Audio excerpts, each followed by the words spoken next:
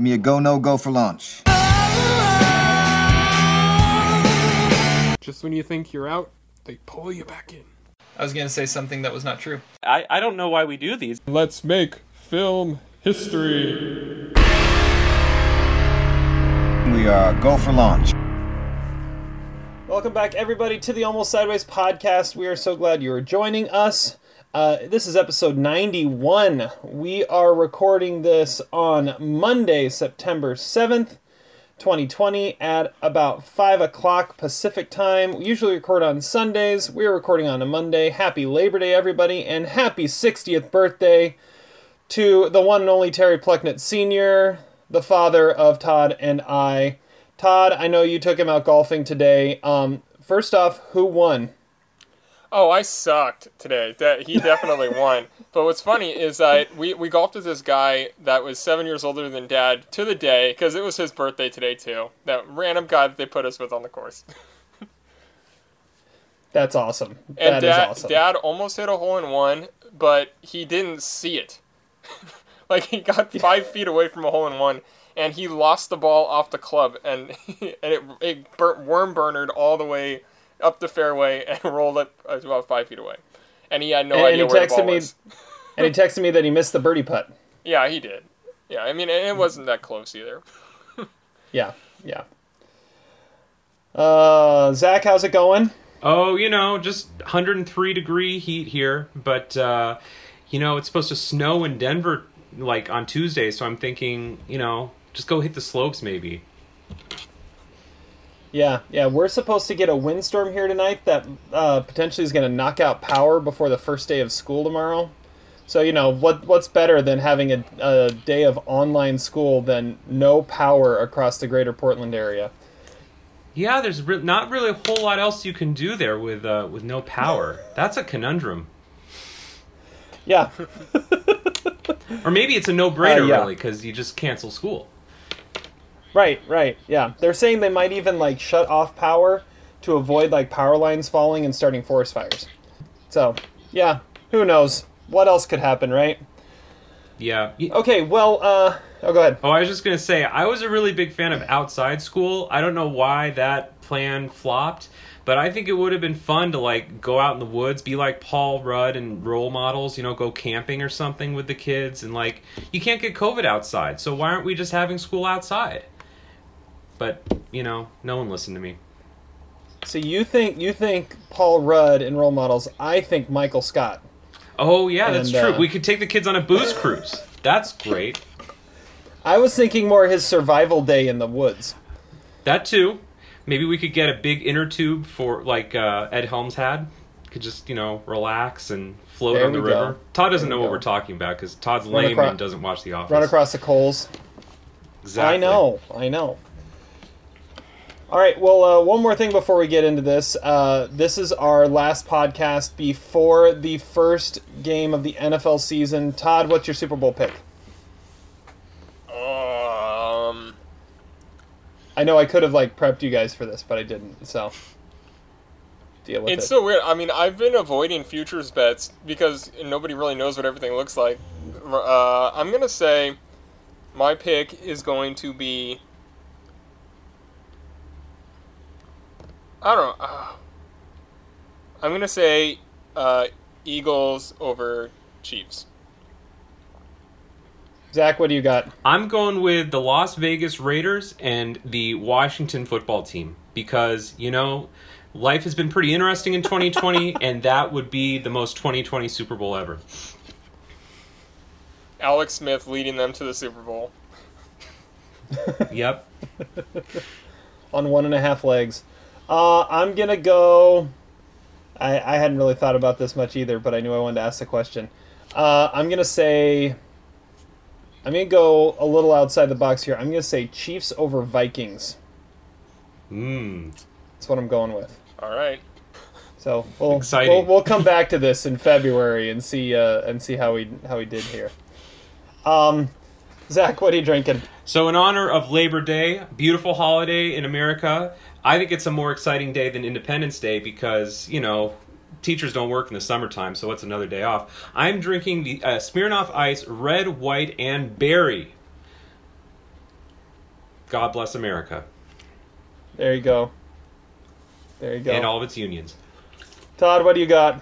I am drinking Wild Turkey 101 proof Kentucky straight bourbon whiskey, and it tastes like candy. Very nice. Mine kind of tastes like Was candy there too. a, It kind of tastes like gummy bears. It doesn't quite taste like Well- that, but nice. was there a golf course beverage today, Todd? No, there wasn't. There probably should have been, but as our father said this morning, he woke up a little fuzzy this morning. So Yeah, the birthday celebration. He had a wee too many martinis, I think. precisely. Did you have a group behind All right. you throw a ball into your cart? No, Oh, watch out! we did. That did not happen. Probably should have, because we were going really slow. Oh, this is going to be fun. All right. So I went and got a growler filled today at my favorite brewery around the corner, Ridgewalker. They have a brand new beer that they just came out with this week that I had to try. One of their mainstays is their Long Strides IPA. This is Long Strides on the Beach, and it is their regular IPA brewed with mango and passion fruit. So it's got just that little bit of sweetness with the IPA to kind of offset it a little bit.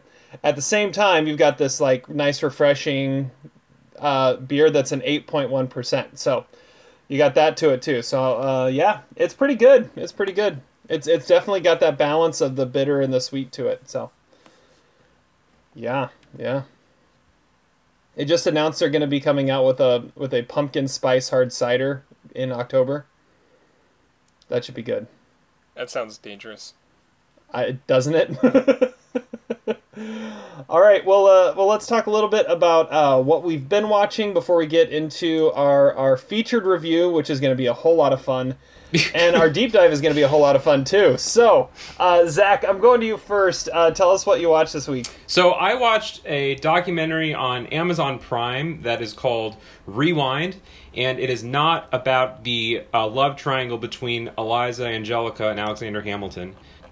Rewind, no, it's not that. But Played. It is a fascinating documentary made by a director named Sasha Joseph Newlinger. And basically, this is a autobiographical documentary that is about Sasha's life growing up in, I believe it's Pennsylvania in the 90s and 2000s. And as he's growing up, he's a pretty happy kid in a middle-class Jewish family. But then something dramatically changes in his life, and it's revealed gradually that he is a victim of molestation and abuse.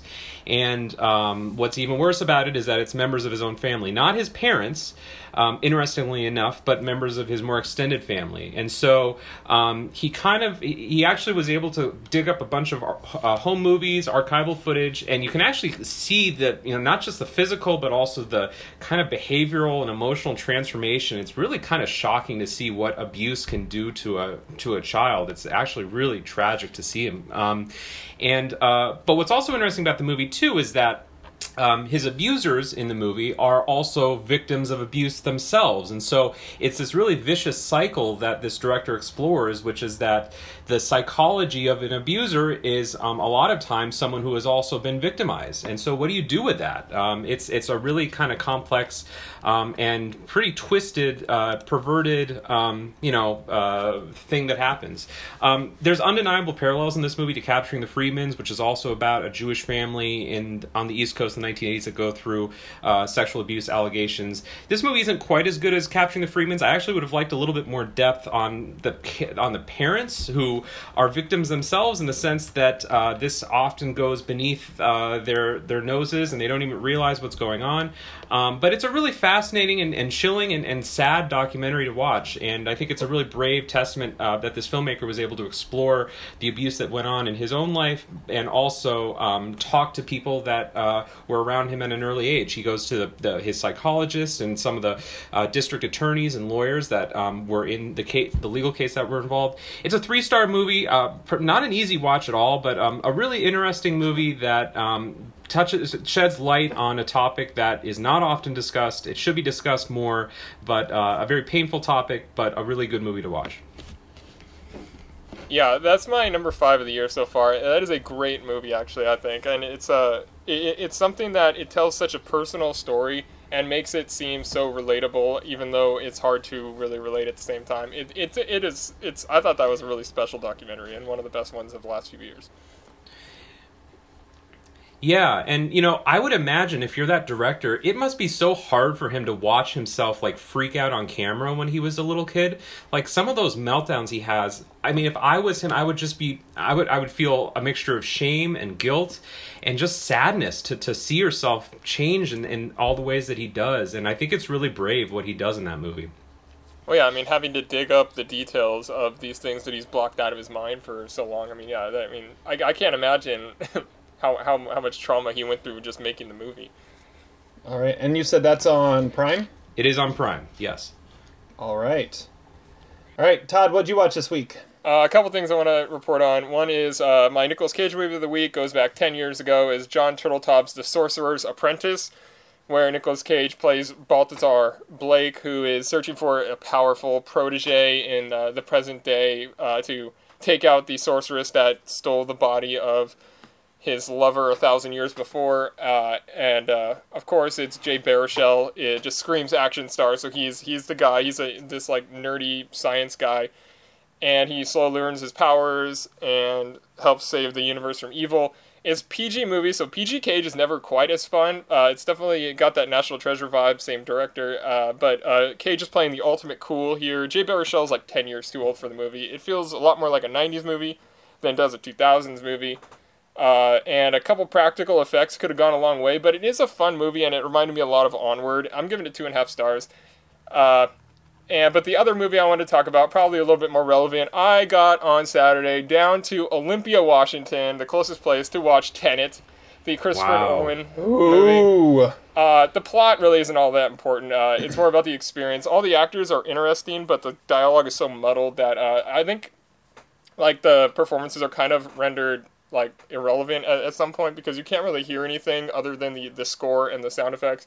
It really bends the mind, and I think I almost got the plot by the time it was over, the 2.5 hours in, but I need another hour, it seemed like, which is kind of a weird thing to say, but it definitely challenges you even more than Inception does to understand what's going on. It's right in the middle for Christopher Nolan movies, but I have it at 3 stars. It's right there with Inception and Dunkirk as like the smack dab middle of his movies. What I want to say is go to the theaters, because we need to support theaters, because they are basically operating at a loss. Like, they block out 2 seats on either side of you when you buy your tickets. They blocked out basically all the urinals except for the 2 on the opposite ends of the room. And nobody's buying concessions. They're not making any money. They're providing a service. We need to support the theaters and support Christopher Nolan, because he fought like hell to get his movie released on the big screen. And if his movie cannot be successful, then I don't think we are ever really going to be able to see No Time to Die. We're not going to be able to see West Side Story or Soul or Top Gun Maverick. Like, Tenet needs to be successful, and it is completely safe. I honestly felt safer walking into the theater and watching the movie there than I do going into work every day. Like, everything was spotless. Everything was contactless, which the only part that sucked about that is I didn't get a ticket stub, because everything had to be digital completely. So yeah, public service announcement. Go see Tenet. Go to the theaters. I traveled 42 miles each way to go watch this movie, and it wasn't even a great movie, but it was worth it, and I have no regrets. I would consider if there was even a theater here that was open. Like, nothing is open here. There is the drive-in around the corner. It's not playing at drive-in unless it's playing in your market. So it's not even playing at the drive-ins around here. I mean, there's one random... The best theaters in the world, Century, had one theater in Olympia that had it playing, and I'm not even sure that was actually allowed, but I mean, they're open. They're open right now. They're playing like 5 different movies. Nice. Yeah, I'm just looking at it here. This weekend, Tenet made $20 million. So, I mean, it's not under normal circumstances, you'd think like 100 plus, but it's not bad considering like New Mutants debuted to like 4 last weekend. So right, and so I mean, and it was pretty much like maybe 20% capacity total, which would make sense because that would be probably an $80 to $100 million opening. But, like, the people that are going, it's not like they're, like, young, like, reckless assholes or anything like that. It's people like us that have been dying to go to the movies for 6 months. Like, I could tell, like, we were there for the movie and not for anything else, and which makes it even more safe. It is completely safe. So I have a couple questions. That just popped in my head as you were talking. So number one, why do you need a ticket stub? Like, you seemed upset about that. I have every ticket stub of every movie I've gone to since 2004, and now that I have one that I don't, and that is Tenet. Wow, that's amazing. Okay, and then the other question I have is, we really use the bathroom? Yeah. Oh, okay. What was that like? Like I said, like, I mean, it was. Well, I guess you said it was. I was nowhere near anybody, and like, it's not like in bathrooms nowadays that you actually have to touch anything. Everything is contactless. The entire building was contactless. I don't know, man. I mean, I want to go back to theaters. First of all, Tenet is playing in every theater here, and a lot of people have seen it.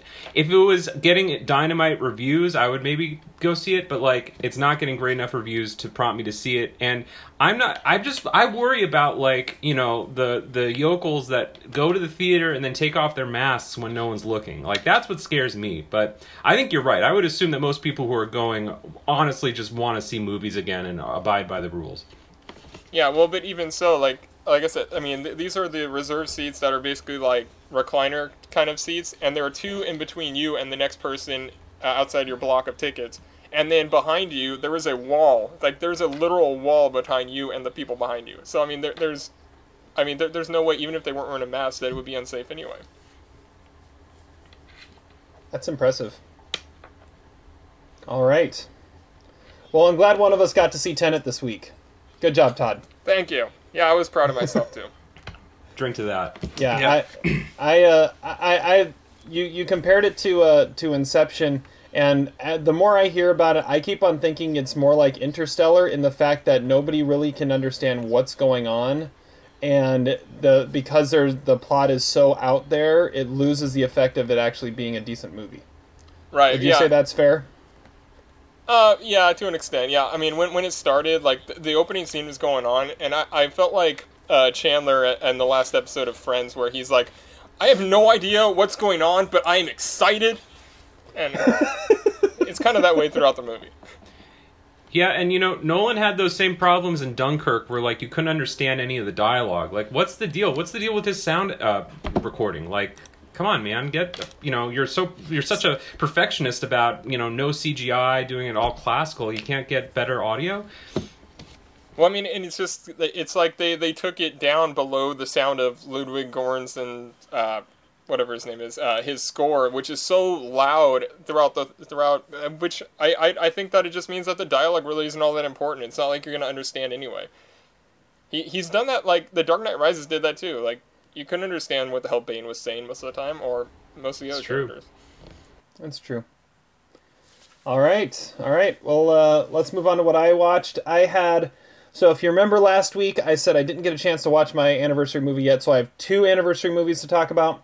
The first is the one I mentioned last week. It was nominated in 2010 for Best Foreign Language Film from Canada. I always find that funny when a French-Canadian makes a film so it can qualify for foreign film because it's in a different language. And that French-Canadian is Denis Villeneuve, and this is Incendies. It is this fascinating story about a family. The mother is played by, I'm going to butcher all these names, the mother's played by Lubna Azabal, and she passes away, and in her will leaves this very strange message to her kids, basically saying, you can't bury me. She's got twins, a boy and a girl, and she tells them, you can't bury me until you find your father and give him this letter, who they thought was dead, and find your brother and give him this letter, who they didn't know existed.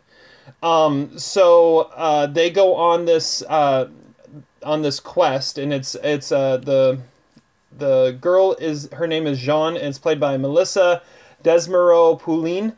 and the son is Simone, played by Maxime Gaudet. Yeah, I'm butchering those. Anyways, so they go on this quest back to the Middle East where their family is from, and try to rediscover what their mother's past is, because she never really was that forthcoming about it. And they uncovered that she was like this revolutionary back in her home country, which they never actually reveal what country it was. It's a fascinating movie that has you kind of riveted to the story the entire time, as you see flashbacks going back to the mother's story and then going to what the kids are going through and going back and forth. But it's the ending that completely makes this movie just outstanding, and it just completely flips everything on its head in a way that almost like a Dennis Lehane novel would do. It's just that twist that makes you go, whoa, no, that is that really what's been going on?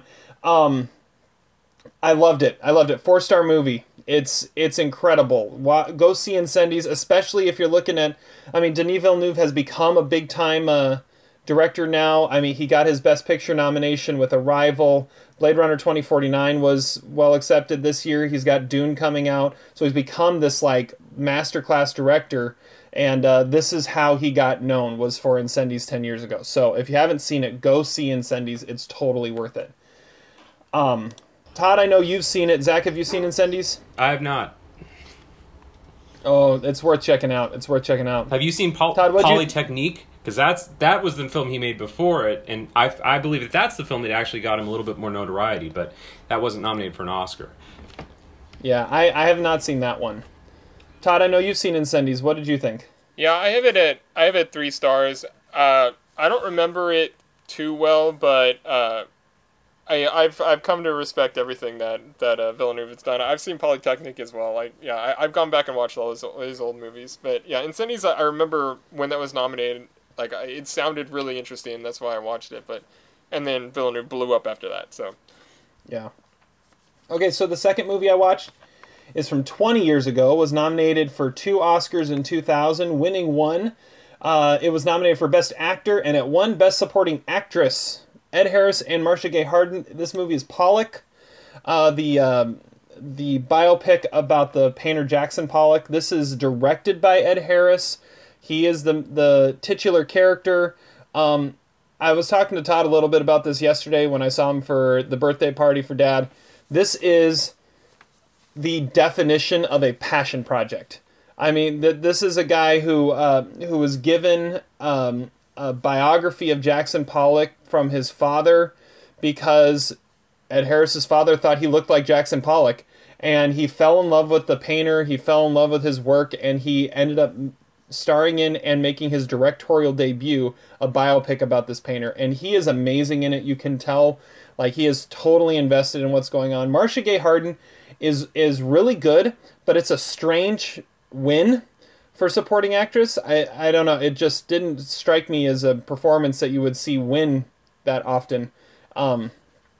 As it's just kind of, she kind of disappears into the role, but there's not really a whole ton that she's got one like crying scene, and that's about it. But I couldn't help watching this and thinking that there were a lot of parallels to A Beautiful Mind the next year, and just it's kind of that early 2000s biopic of a tortured genius, and him kind of going through life as that. I love this one too. It was a fascinating movie, a fascinating character, amazing performances. I'm giving this one 4 stars as well. So it was a good round of anniversary movies this week for me. that didn't sound like a 4-star review, but I like it. It is. I do like Pollock a lot too. Yeah, I mean that is one of Ed Harris's absolute best performances. But yeah, Marcia Gay Harden should not have been Kate Hudson. Yeah, or Frances McDormand. To think that either of them, yeah. But I think Ed Harris could have easily beaten Russell Crowe. I mean, he was literally painting Jackson Pollock paintings in this. That's why I kept on thinking, like, he's legit like making his own Jackson Pollock paintings, and doing it justice because he knows what it means. Yeah. Zach, you like this one? Yeah, it's been a while since I've seen it, but I was a fan of it, and yeah, the backstory obviously is a major part of the making of the film, and I think it's, when you look at the Academy Awards, it's, one of those kind of ridiculous things that Russell Crowe would have beat Ed Harris, but whatever, that's the Academy Awards for you. I couldn't believe it only got actor and supporting actress. Like, it was shut out everywhere else. Like, I thought it had a very fascinating score. It could have slipped into a lot of other different categories. Didn't have the campaign. Maybe even adapted screenplay. Didn't have the Miramax money behind it. Yeah, I was going to say, it wasn't a part of the Weinstein machine. All Thankfully. right. Well, there are my reviews. So let's get into our featured review now. And this was a movie we were all looking forward to, and we knew was going to be quite the conversation when we actually got around to it. And that is I'm Thinking of Ending Things, the latest movie written and directed by Charlie Kaufman. Jake, my boyfriend. It's snowing. Winter is coming in. We have a real connection, a rare and intense attachment. I've never experienced anything like it. I'm thinking of ending things. Huh? What? Did you say something? I don't think so.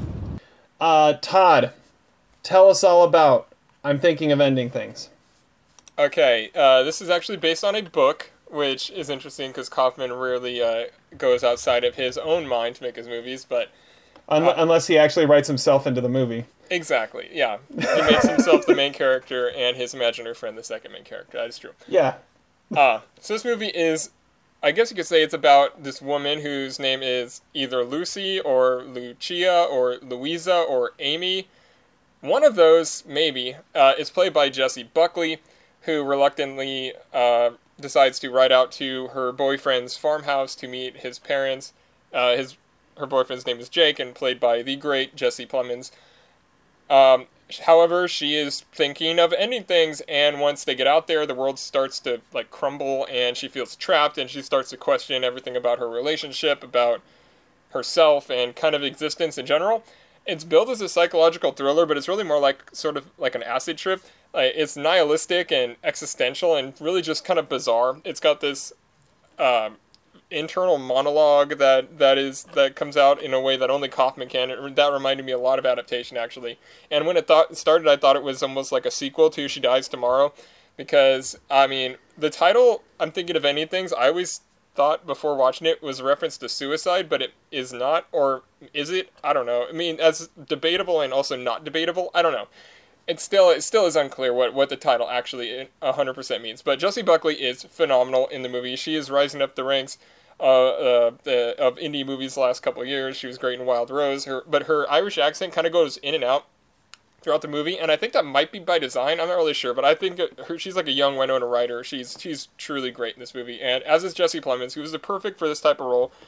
Because Kaufman's last live-action directorial movie was Synecdoche, New York, starring the older version of Jesse Plemons, which is Philip Seymour Hoffman, and they are becoming more and more like the more that Plemons grows into being a great actor.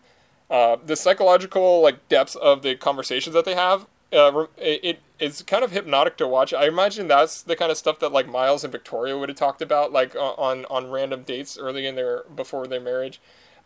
There's a sense of impending dread throughout the movie, and it's not really clear why. It goes all in on this awkwardness of life.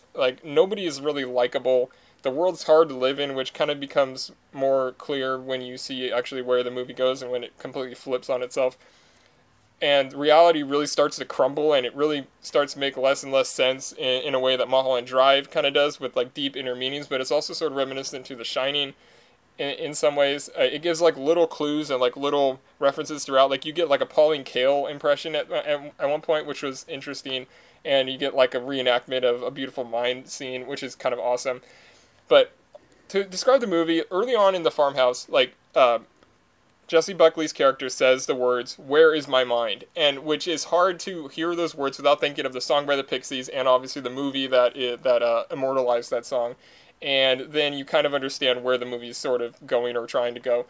It's going to require multiple viewings, and I couldn't stop thinking about the movie. I can't wait to watch it again because I want to be able to see it through the lens of already knowing what's going on and just let it breathe and see exactly everything that was going through Charlie Kaufman's head because it is fascinating and I think it's one of the best movies of the year and it is a high 3.5-star movie. All right.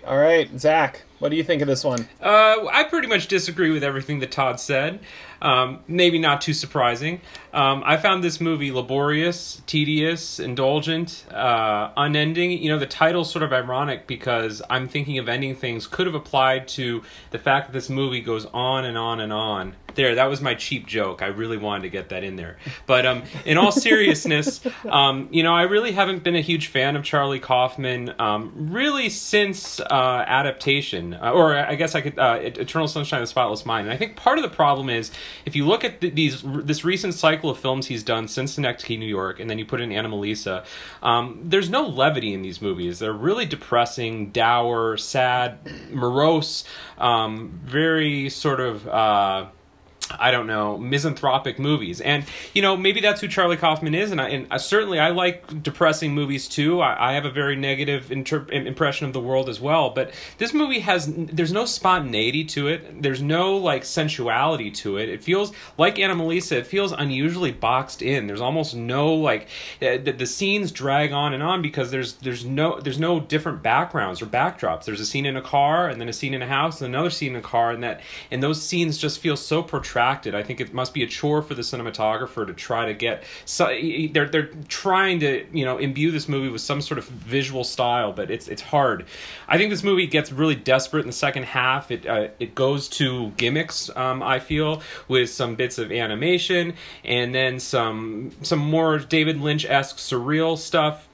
And look, I'm going to be perfectly upfront. I'm not the desired audience for this. And I will also give Charlie Kaufman credit in the sense that this movie has no commercial appeal whatsoever. This movie is clearly not made for any sort of box office. And I respect the balls to do that. That takes audacity and that takes, a fierce sense of urgency and a willingness to, make your vision come to life. And that's always been sort of true of Charlie Kaufman's movies. But I miss the old Charlie Kaufman. I even miss the Human Nature Charlie Kaufman. He has a great sense of humor. It just doesn't come through in this movie.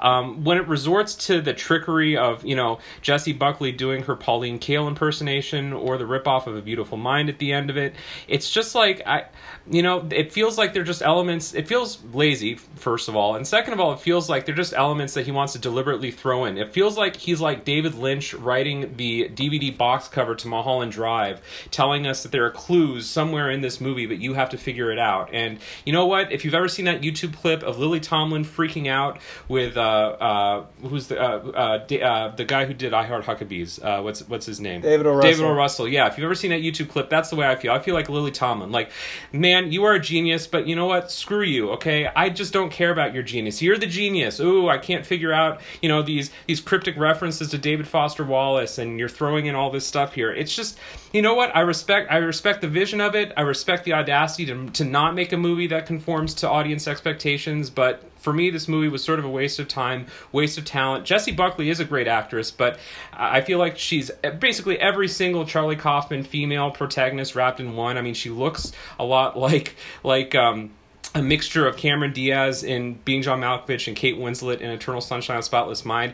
And yet the movie, and what I also hated about this movie is that she's a fascinating character and I wanted to learn more about her, but then I feel like about midway through, Charlie Kaufman decides that the movie's much more about the Jesse Plemons character, who's basically, I feel like, just a surrogate for Charlie Kaufman, as we've seen in some of his other movies too. So I feel this movie's pretty indulgent. I can understand an audience that likes these kind of movies. I know this is definitely up Todd's alley, and all due respect to Todd, I just don't understand this movie, and it's not really... You can only have so many Last Year at Marienbad's or Mulholland Drives that really make an impact on you before they get derivative, I think. So this movie is 2 stars with a big asterisk that I'm not the right audience for this movie.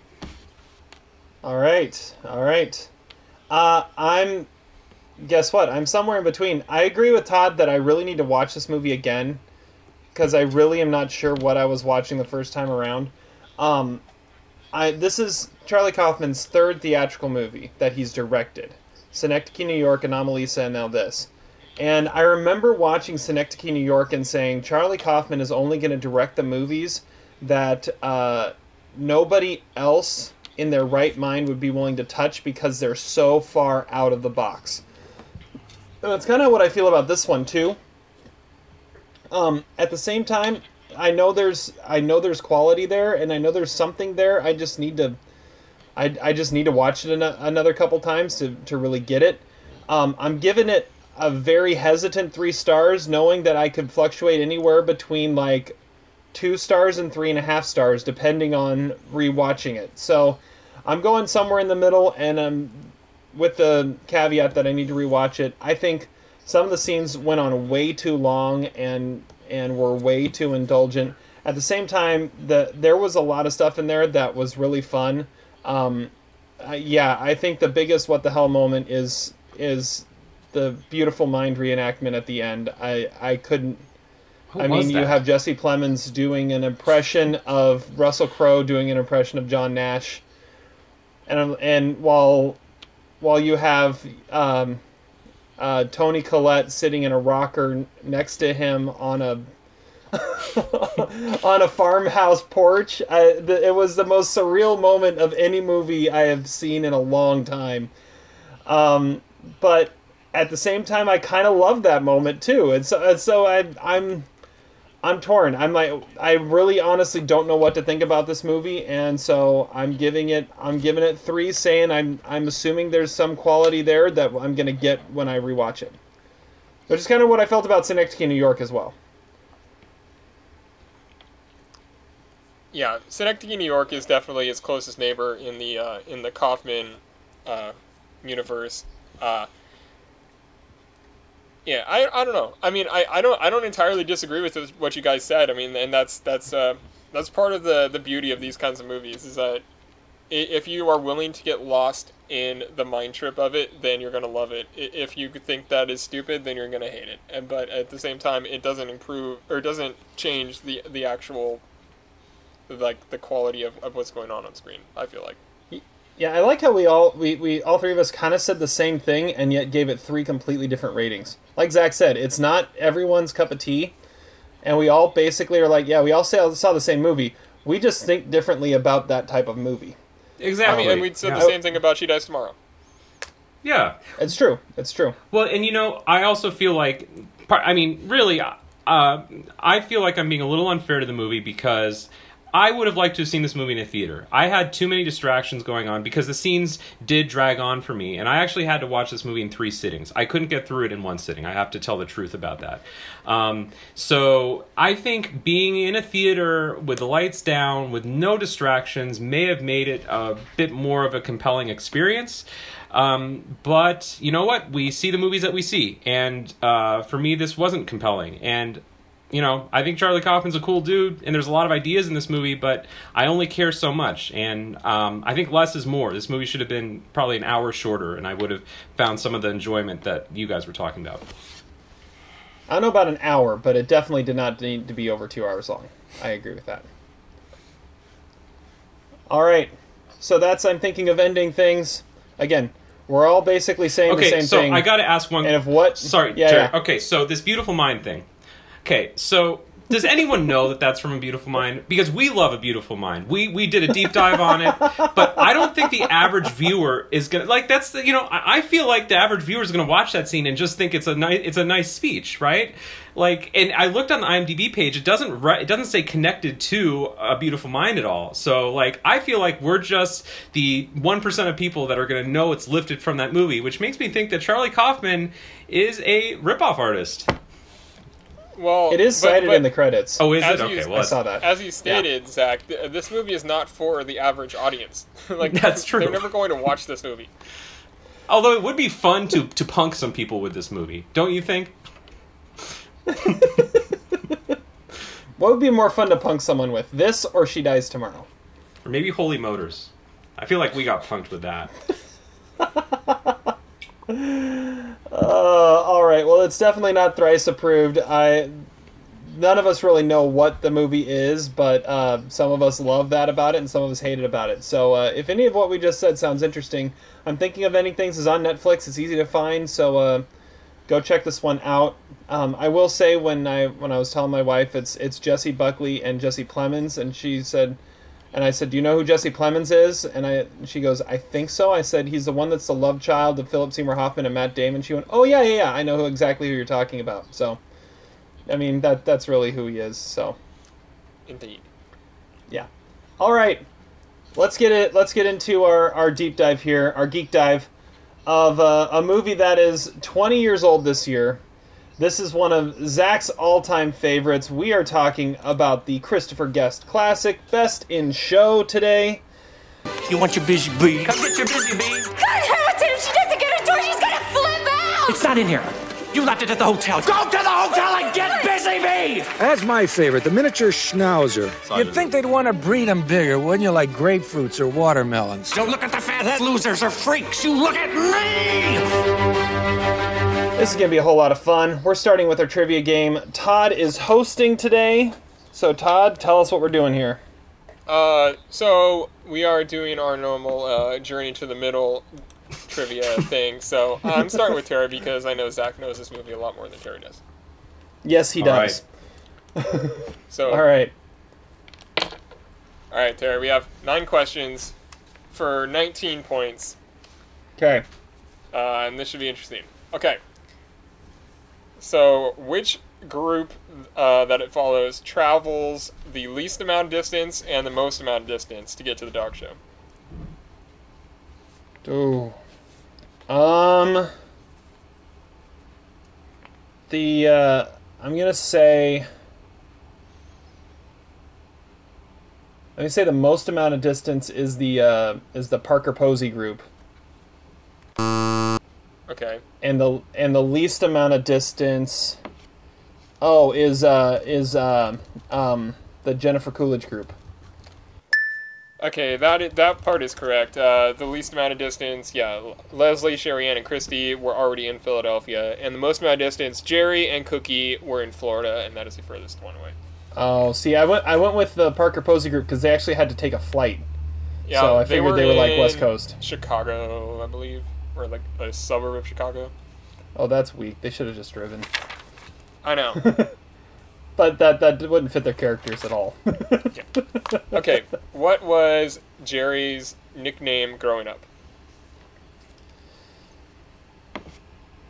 Oh, Casanova, but that's not right. It was Loopy because he. Loopy. Oh, because he had the 2 left feet. Yeah. What was the sex position that traumatized Beatrice? Oh, it was out of the Kama Sutra. I don't remember is it bad that I don't remember the name, but I remember the description? Well, if you have the description, I can give you a half a point, maybe. It was like girl bent in half, guy behind, something like that. All right, I'll give you half a point. It was Congress of the Cow, and yeah, it was. That was what it was called. Yeah, the woman on all fours, the man behind, or whatever. Yeah. Okay. According to Sherry Ann, what do Sherry Ann and her husband Leslie have in common? I knew this was going to be a question. 5 things. Okay, they both like soup. That's true. Snap peas. Snow peas. Or sugar peas. Yeah, snow peas. Okay. Oh, and there's one in there I don't remember, but then they like talking and not talking. Yeah, those are both correct. I don't remember the 5th. The outdoors. That was it. Okay, I knew that was gonna be a question. What do Jerry and Cookie plan on doing in Philadelphia other than go to the dog show? I don't know. They plan on seeing the Liberty Bell and seeing where they make the cream cheese. That's right. Gosh. Okay. What 2 cities was the movie shot in?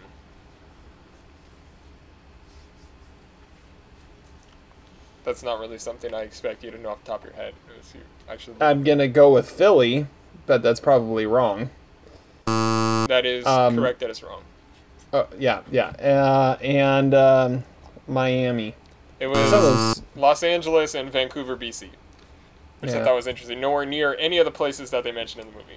Yeah, yeah. What did the rock group do in the Taft Hotel that was so hard to clean up? Oh, defecate everywhere. Just poop everywhere, right? Well, sort of. They roasted a goat in the room. That was a roasted a goat. That's right. Yeah, they said that. Yeah, well, he does say that they didn't use a. They didn't know that there was a bathroom in the actual room or something. Yeah. But the roasting the goat was the one that. I mean, I don't know. I guess I'd give you a half point for that. Give me half a point for that. Come on. I guess I can make that 2-point question, maybe. It's too late now. Okay, which 4 actors in the movie have appeared in our past deep dives? All right, inside information. Todd gave me a heads up that this was going to be a question yesterday, and I don't know if I got any further on this. So, I've got Catherine O'Hara was in Home Alone. That's correct. Jane Lynch was in 40-Year-Old Virgin. That is correct. Now, after that, I'm gonna go with Larry Miller. That is not correct. Gosh. Okay. I thought he might have been in like Clueless or something. And I couldn't remember. We haven't deep dived Dazed and Confused, have we? No. Because I was thinking it might have been Parker Posey. No. Is it Jennifer Coolidge's husband? Like the old man? Yeah. Wait, he's the hobo in Pee-wee. Yeah. Ah! But I don't know. You had already gotten one wrong. I'm not giving you that point. Yeah, Patrick Give me half. Crenshaw. Give me half. You're gonna win if I keep giving you half points. Yeah, he's the hobo in Pee-wee, and Don S. Davis is Racine's coach in he's like the main judge at the gosh. So I'm watching this movie and I see him. I'm like, what do I know him from? What do I know him from? Yeah, he's the doctor in Look Who's Talking, and he is Racine's manager. Yeah, and Racine's manager. And the last question is, what is Meg and Hamilton's new dog's name at the end of the movie?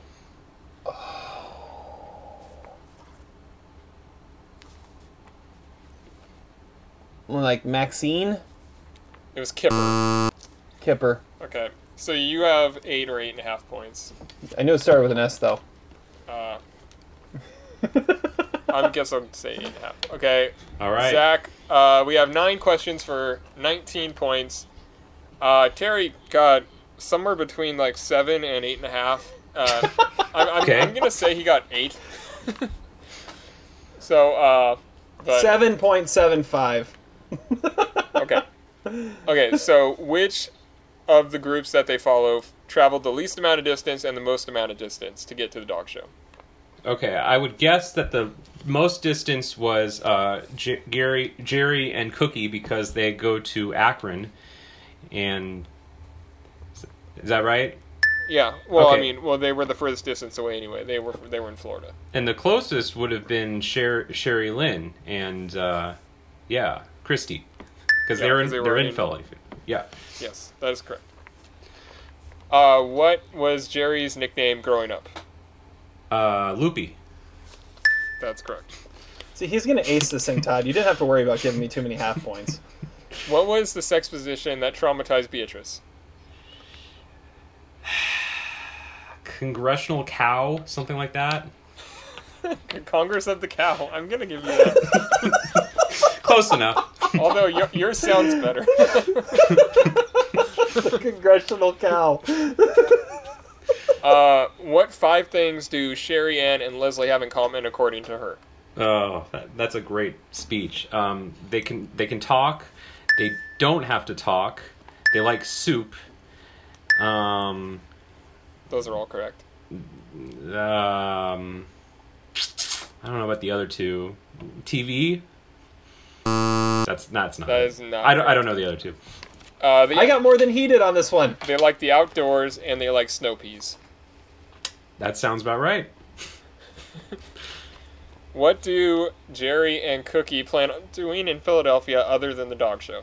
To go see where the cream cheese is made. That's one. Oh, there's two things. See the Liberty Bell? Is that another one? Yeah, that's correct. What 2 cities was the movie shot in? Oh, I don't know if I know this. Los Angeles? Was that one of them? That's one. Okay, and then Vancouver? That's correct. Are you freaking kidding me? A lot of movies are shot there. Actually, I think I did read that somewhere. What did the rock group do in the Taft Hotel that was so hard to clean up? Well, they did a lot of things. They roasted a goat, for one thing. Yeah, that was the one I was going for. And they didn't realize that the toilet was, inside the hotel. So yeah. That's what I said. Kind of. I just said they defecated everywhere. Okay, which 4 actors in the movie have been in our past deep dives? Oh, that's a good question. Catherine O'Hara. That's correct.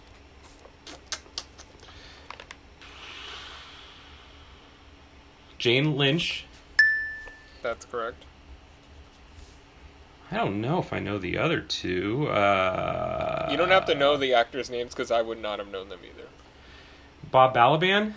That's not right. That's not correct. Okay, I don't know.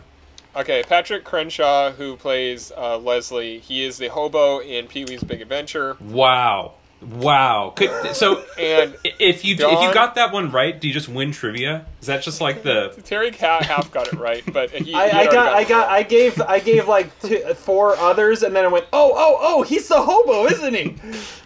And then Don S. Davis, who is the judge at the end of the movie, the main judge, he is Racine's manager in League of Their Own. Wow. All right. And the last question, you have already won. You have 14 to Terry's 8.5, I guess. What is Meg and Hamilton's new dog's name at the end of the movie? Oh, I don't know. I don't remember. Kipper. Not as cute of a dog, in my opinion. A little bit more horny. Maybe a candidate for Stickman in this movie. I like it. All right, so Zach wins. So that means, Zach, tell us all about Best in Show. Well, Best in Show is we back in the days of the blog, we did top comedies of the 2000s, and this was my number 1 comedy.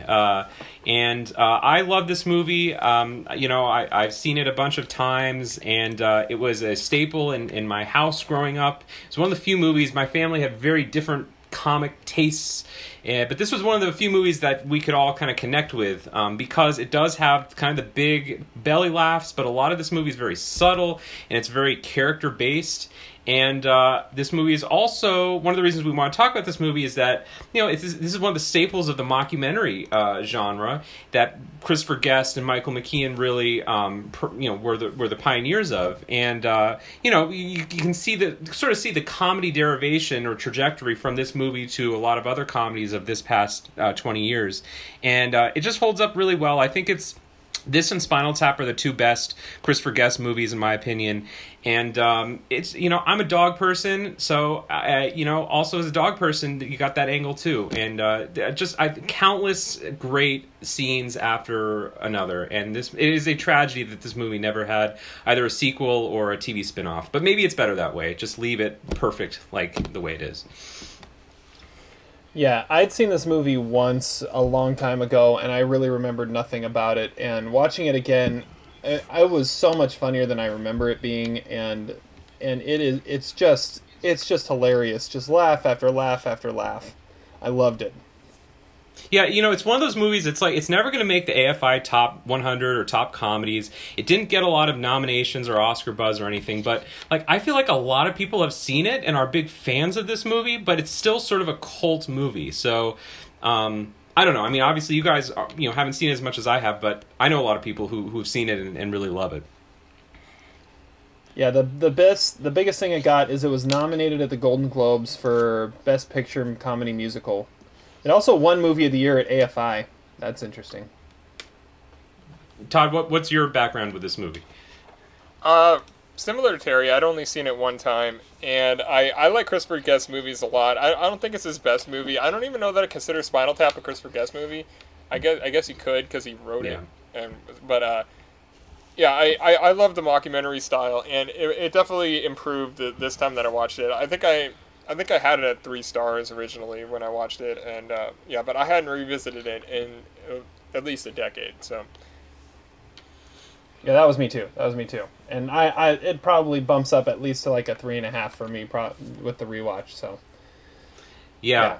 I mean, there's so many funny moments in this movie that are not big set pieces. Like, we talked a little bit about this with like Meet the Parents, but I love comedies that are based on like character quirks and sort of irrational reactions to things and strange behaviors, and that is all this movie. I mean, there's no big comic hijinks or anything, but like, I mean, lots of subtle stuff I noticed this time, like, Jennifer Coolidge using that little microscope at the end of the movie to look at her fingernail. I'd never noticed that before, but like stuff like that is, I just think, hilarious. And it's so I think it's a testament to how much time and preparation these actors put into their characters, because according to IMDb, the script to this movie was like only 15 pages and the vast majority of it was improvised. And it's just a testament to their comic talent and their genius. I can imagine Christopher Guest movies, the script is simply, all right, here's what has to happen in this scene.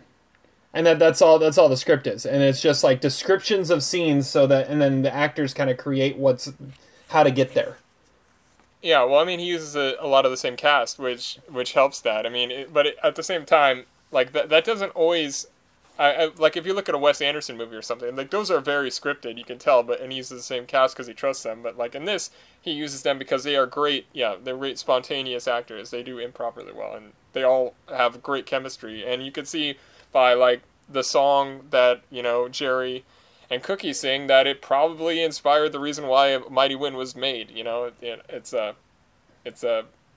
special to watch these actors together. Yeah. Well, and, I mean, you got Eugene Levy and Catherine O'Hara are like at this point legends in their comedy duo and what they've been able to do. But then I found it funny that a guy like Bob Balaban, who you look at, is like, this is like the ultimate straight man that is not really funny in any way just by looking at him, but he ends up in all these movies because he is such a good straight man and such a good guy to play off of. Yeah, I mean, he was also the head of NBC on Seinfeld, the season where Jerry and George try to sell their TV show. So, and it's basically the exact same role, but... He's also Phoebe's father in Friends. Oh. Yeah, that's true. Very interesting. Yeah, well, the reason I think I like this one more than the other Christopher Guest movies is, like, if you look at For Your Consideration and Waiting for Guffman and Mighty Wind, I feel like those movies are based on kind of... elaborate set pieces and sort of high concept stuff. Like if you look at Waiting for Guffman, I mean, the end of that movie is just this big spectacle of a disastrous play production, and I mean it's funny, but like this movie is so much more just about these weird, quirky characters who come out of just nowhere, and you want to know more about them. And I don't know, like I think one of the criticisms of A Mighty Wind is that it just was maybe a little too in love with the music and not enough character development. I think it's a fair criticism. The dog stuff in this movie's funny, but it's really just sort of a means to an end to explore these ridiculous characters. Well, I think what's funny about it being dogs, too, is dogs can be unpredictable. And so the fact that you have these dogs in there and you don't really know what they're going to do or what the reactions to different things are going to be, and it gives that extra element of unpredictability that the actors are playing off of in every scene as well. It's which is just so much fun. Yeah, I mean, that being said, a dog show is a perfect thing to mock and parody, because... honestly, if you're a dog owner, what dog owner would take something like that seriously, And it's a sort of perverse, twisted way of looking at dog ownership in this kind of weird, perverse beauty pageant setting, and it's just it's ripe for mockery. Yeah. All right. Well, the first thing we talked about, or that we're going to do here that we're going to talk about is we're going to build a Mount Rushmore of mockumentaries. And I believe, Zach, you said movies or TV, right? Yes. Movies or TV, mockumentaries, Mount Rushmore. This could be really interesting. I'm going to go first, and I'm going to take one that I think... as soon as I heard TV was involved, I'm like, yes, I can take a low-hanging fruit here, and I'm going with The Office.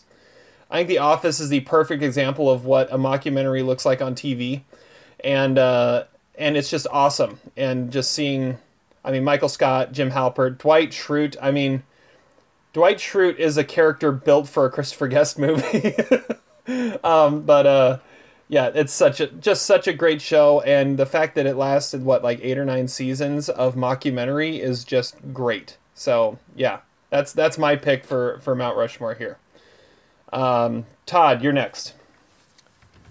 So there's a lot of choices. I have 10 written down that I could choose from. I'll go a little off the board, sort of. I'm gonna go with American Vandal, the Netflix TV show. Good call. It's not it's mockumentary in the same way that Best in Show is. Like, there isn't a ton of just like straight interviews with people, but it is someone following around people with a camera and breaking the third wall or fourth wall. I don't know what I'm talking about. Oh yeah, but I don't know. American Vandal is a great show. Breaking a number of walls. Yeah, there are a lot of walls, and they all are broken at some point. I don't know. It's a great show, and I'm pretty sure it qualifies as a mockumentary, but it's a classic, like, Netflix show. It only had 2 seasons, unfortunately, and it needed a lot more, because that was one of my favorite things to watch when it was on. I have not seen American Vandal. I need to watch that one. That is a great call, Todd. That show, which you turned me on to, is a magnificent show. Both seasons are absolutely incredible writing, and yeah, absolutely some of the best TV of this decade, for sure. All right, and Zach, what's your pick? Also, low-key, a great mystery, too, because it is really hard to solve the mystery, even as hilarious as the story is. All right, true. So, yeah, I think I'm going to go with my low-hanging fruit, which if I can't choose Best in Show, I'm still going to stick with the Guest McKean crew and go with Spinal Tap. I mean, I love this movie. I have all the songs from Spinal Tap on my phone, from great records like Intravenous de Milo and Shark Sandwich, a.k.a. Shit Sandwich. And, the movie's, like, eminently quotable. It's definitely an 11 out of 10 for sure. And, it makes you nostalgic for, drummers who die because they choked on someone else's vomit, and you can't really dust for vomit. So, it's a classic, and classics never die, just like rock and roll. Did you know that the IMDb scale on This Is Spinal Tap for rating it goes to 11? That's appropriate. I did not know that. Yeah, if you go to the IMDb page for This Is Spinal Tap, it's a 7.9 out of 11. This one goes to 11. Can you actually rate it 11? That's a great question. I mean, look. No, you can only rate it a 10, but it goes to 11. Awesome. Okay, so we've got The Office, we got American Vandal, we've got This Is Spinal Tap. For a fourth one, are we going to go Best in Show? I mean, I'd be kind of okay with that. Well, I want to hear the other 9 that Todd had. So, I don't know. I think the best sitcom ever is Arrested Development, and that definitely qualifies in this category. It's a good choice. I do love For Your Consideration and A Mighty Wind more than I do Best in Show. Trailer Park Boys is a TV show that I have always loved throughout, like, the 13 or something seasons that they have of it. Just completely vulgar stuff out of Canada. It's awesome. I also have What We Do in the Shadows, Tour de Pharmacy, and the Lisa Kudrow's, like, tortured HBO project, The Comeback. And I mean, if you're talking mockumentary, like a fake documentary, you gotta, like, District 9 counts, right? It doesn't have to be a comedy. Oh. Yeah, I could see that. Yeah, that's what I was thinking with, like, not Spinal Tap, Blair Witch Project and Paranormal Activity. Like, do we call those mockumentaries too, or are they found footage films, or does that fall sort of in the same umbrella? Yeah, found footage, I feel like, is a slightly different thing, but I don't know where to put District 9 if it needs to be a comedy. Yeah, you could almost say District 9 is like an action thriller version of, like, something like The Office, where you're interviewing a guy and as he's going through, and I don't know. That's interesting. Hadn't thought about that. I like your shout out to Tour de Pharmacy though, but that's pretty awesome. It's been mentioned several times on this podcast. So I think I agree with something you said earlier, that This Is Spinal Tap. I mean, you could say it's a Christopher Guest movie, but it's not fully because he didn't direct it. So I think we need to go with one of the Christopher Guest films as the fourth one. Whether it's Best in Show, Mighty Win for your consideration. Waiting for Guffman. Or Waiting for Guffman. I actually haven't seen Waiting for Guffman. That's the one of them I haven't seen. I say we go Best For in Your Show. Consideration's best one. Yeah, I mean, it's all subjective. I didn't find that as funny as Best in Show. That's why I was sort of avoiding the Christopher Guest, because I know we have sort of different opinions about that. Well, you could kind of say Best in Show is the original, and everything else is kind of playing with in the same sandbox as Best in Show of what that created, right? Well, Waiting for Guffman was first. Oh, Waiting for Guffman was It wasn't his first yeah. movie, but that was his first documentary for sure. I would contemplate District 9, which I haven't seen in a really long time, but it is a really cool movie that is offbeat, and I think definitely qualifies as a mockumentary. I mean, I love District 9. That's a great movie. Let's do it. That's our fourth. Cool. Wow. Yeah, that's really going outside the box there. Okay. But I mean, mockumentaries are meant to be outside the box. So we've got The Office, we've got American Vandal, we've got This Is Spinal Tap, and District 9. I was not expecting that would be a place we would go with that one. And can I just express my gratitude that we never mentioned the word Borat in this conversation? Oh, I didn't even think of that. Well, Bruno's actually not that bad. Or The Dictator. Well, The Dictator's a good movie. Yeah, The Dictator's not bad. If Borat, though, is the overrated piece of trash that never should have gotten an Oscar nomination. I don't understand how a movie like that you know is completely improvised in every way got a screenplay nomination. That makes no sense. What about I'm Still Here? Yeah, I think that qualifies. That definitely qualifies. Played by two Oscar winners. That's true. I just don't think it's at. I don't think it's at the same level as these other movies we've talked about. But yeah, for sure. All right. Well, let's get into our next thing here, which is recasting. And we're recasting Best in Show. Zach, you gave us 5 of the main characters to recast, and if we could come up with any others for some of the others, because there's not really a main character or a set of main characters unless you go with 10 different characters. So we've got 5 of them here we're going to go with. The first one we're going to go with is Jerry Fleck, played by Eugene Levy. Let's see here. I'm going to go first. on our recasting here. So, I really love all my recastings, by the way. I think I've got a perfect set for these 5 here. Jerry Fleck, Eugene Levy. My new Jerry Fleck is Steve Carell. Yeah, that's I think bad. he's got the comedy chops to do it. He's got the awkwardness that Eugene Levy brings to it. He'd be great. That's my pick. Zach, what about you? Yeah, Steve Carell certainly came to mind for me, as did Ed Helms, but I think that's almost too easy because of his role in The Office. So, while watching this movie again, I was really struck by the picture of young Jerry and in his suit at the prom, and I thought he bore an uncanny resemblance to Austin Danger Powers. So I'm going with Mike Myers as Jerry Fleck. The teeth. It is the teeth. I thought the exact same thing. Oh man, that's hilarious. All right, Todd, who do you got? Well, I feel like a lot of his awkwardness rubbed off on of Eugene Levy. His awkwardness rubbed off on Jason Biggs. So I was thinking that, but then I thought Zach Galifianakis would be awesome to hear him sing "God Loves a Terrier," and yeah, I could see him completing the gags more than I could Jason Biggs. So I went with that. I went with there. Very nice, very nice. All right, next we have Cookie Fleck, played brilliantly by Catherine O'Hara. So I'm looking if I've got Steve Carell. I need someone that has proven they can play off of Steve Carell. I went with Elizabeth Banks. Yep. So this is an all 40-year-old version recasting so far. I like it. So far, yeah. I would say I definitely have kind of an Apatow spin on my recasting here, but I think it works. Zach, what do you got?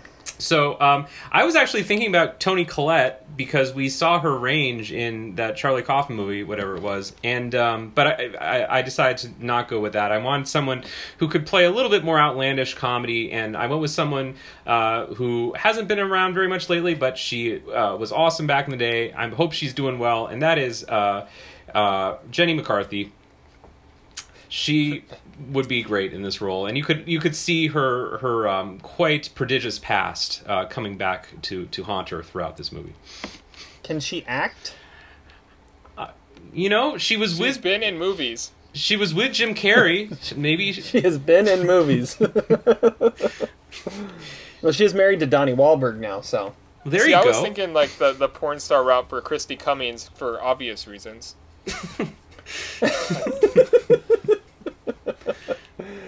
Todd, what do you got? For Cookie, like you gotta kind of find like an unlikely skank, and so I went with Amy Poehler, and because I feel like she would easily live in that world. That's a good call. I like that. I like that one. Okay, next we have Harlan Pepper, played by Christopher Guest.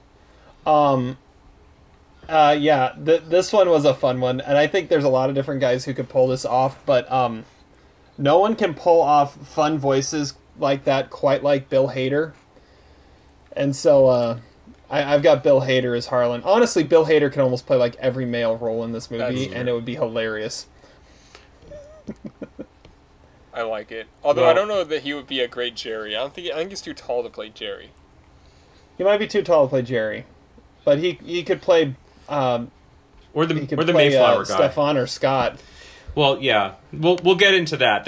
I think that's conspiracy theory territory a little later, Terry. But yeah. All right, Zach, what do you got? So I also thought about rich Southern drawls, and lately there's only one actor who can really pull it off, and that is Daniel Craig as Harlan Pepper, because that is beautiful. We know he has the comic chops and the voice. Can't you see him dancing? Talk about unlikely people. Yeah, unlikely people walking a dog through a dog show. James Bond. Well, mine might be a little bit even more unlikely, but I could see him being the kind of guy that would like live in like a what is like a bait shop or whatever that is that they have in North Carolina. So I'm with Danny McBride because he would stand out for sure, but like that is the kind of personality he's had in like several of his movies, and I think it'd be hilarious. Oh, that's good. That's good. Okay, next we've got Sherry Ann, played by Jennifer Coolidge. There was really only one choice here, and that is Rebel Wilson. I mean, that'd be perfect. I could see her just sliding into that and doing her thing, and it being hilarious. So that's what I went with. Zach, what do you got? Yeah, this was the toughest one for me to recast. I thought about Cecily Strong's impression of Melania Trump, but I ultimately decided to go with Jessica Barth, who plays Tammy Lynn in Ted. Now, I don't know if she's really that funny. I can't think of her in any other role, but I feel like this role is like Tammy Lynn. I mean, that's perfect. I honestly love all of our picks. I went with Amanda Seyfried because that is totally the kind of thing that she does. I don't even know who's the best of the three that we just chose because those are inspired picks. Yeah, not an easy one to recast Jennifer Coolidge. I mean, Stifler's mom is Stifler's mom, and I don't know. Okay, all right. The last one of the five that we all got here is Buck, played brilliantly by Fred Willard. Buck Laughlin. I went a little outside the box here. My pick for Buck is Ron Burgundy.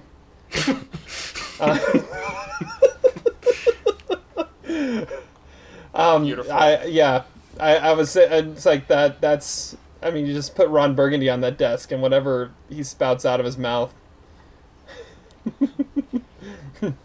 Oh, a Shih Tzu. That's a fun one to say. I could just see it. It would be amazing. So Ron Burgundy is my choice. Zach, what do you got? Yeah, I'm not going to top that. I said Tony Romo, but I like Ron Burgundy better. I changed my vote. I'm going to copy Terry. Well, if you're going for absolute improv in that kind of situation, there is only one color guy that can do it, and that is Bill Walton. Yeah. I also was thinking about Thomas Hayden Church because there are certain times when I feel like he easily could have said those lines as Jack in that part, but I mean Bill Walton. I mean, no, not Thomas Hayden Church. Jack. Yeah, Jack. Jack is it? Yeah. But like Buck kind of reminds me. It reminded me of when when Bobby Knight was the color guy on ESPN for a while for college games. Like he would just like go off on like random tangents and think he was funny. That's exactly the way that Fred Willard is, and it's hard to replace. But I mean, Bill Walton. I mean, he does that already. Imagine him doing a dog show. But see, he wouldn't be the main announcer guy. Like Buck is the main guy, and then the like color analyst is the British dude. So no, the other guy is like the play-by-play guy. Like he's the guy that's, I don't know. They're kind of both color guys in that way, I guess. I don't know. Yeah, you know if Jack from Sideways did it, they would announce him as his soap opera role. Kind of like Joey Tribbiani, known for being Dr. Drake Ramore. Derek Summersby. Yeah, that's the name. Derek Summersby. I couldn't remember what it was. Derek Summersby. I had a few others that I wanted to say. Go for it. Meg Swan. I went with Emma Watson. Parker Posey's not easy to replace, but I mean, I don't know. That character is really weird. And Emma Watson would really be interesting to watch there. And Stefan and Scott, you could pick whichever one you want for this, but it's Mike White and Jack Black. Like, they're interchangeable, and I kept imagining them as those parts and reversing the roles, and it never changed. They both would be just like brilliant. I would say if I wasn't going to put Bill Hader as Harlan, you've got to go Bill Hader as Scott, being Stefan, and then Stefan being John Mulaney. Yeah. Who helped write Stefan. Zach, did you have any others? Yeah, I had a few quick others. I said that Christy Cummings, I think the only real... Jane Lynch could probably still play her today, but I think the only other real person you could cast in that role would be Kate McKinnon. And I had Leslie being played by Bruce Dern. And... without any lines. Yeah. I mean, it's kind of like the same role as Once Upon a Time in Hollywood. Exactly, yeah. And then I also had as Cookie's ex-lovers, J.K. Simmons, Bruce Willis, Corey Stoll, Michael Chiklis, and Dean Norris. I love it. Michael Chiklis, that is an inspired pick right there. Just have to go bald and stocky, That's her type. Bald and stocky. That's all you need. That's all you need. All right, who would Nicolas Cage play? It would be ridiculous regardless of what the role is. My choice for who Nicolas Cage would play was Graham Chisholm, played by Don Lake, the guy who was running the venue. The guy from talking about how the guy talking about how they have to shake out the drape or the curtain as they're pulling it up. It's like he would take that part seriously, and it would be hilarious. It would almost be like his character in Kick-Ass before he's the superhero. Well, if he played Harlan Pepper, he could just go off on his random like shit, like when he's like just driving down the road and he's just like spouting off all the different kinds of nuts. Like, I mean, Nicolas Cage could easily do that, and it would make it really entertaining. Yeah, I could also see, like, in a jacket, like, formal Nicolas Cage playing the role of the Dr. Theodore Milbank, but I could also see him a little bit playing the Larry Miller character, Max Berman, because I could see him giving that speech where he's telling his son to jump off or he's going to gouge his eye out.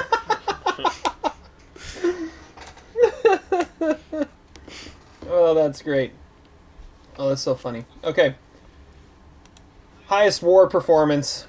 Zach, highest war. Wow, I mean, this is a really tough one because there's just so...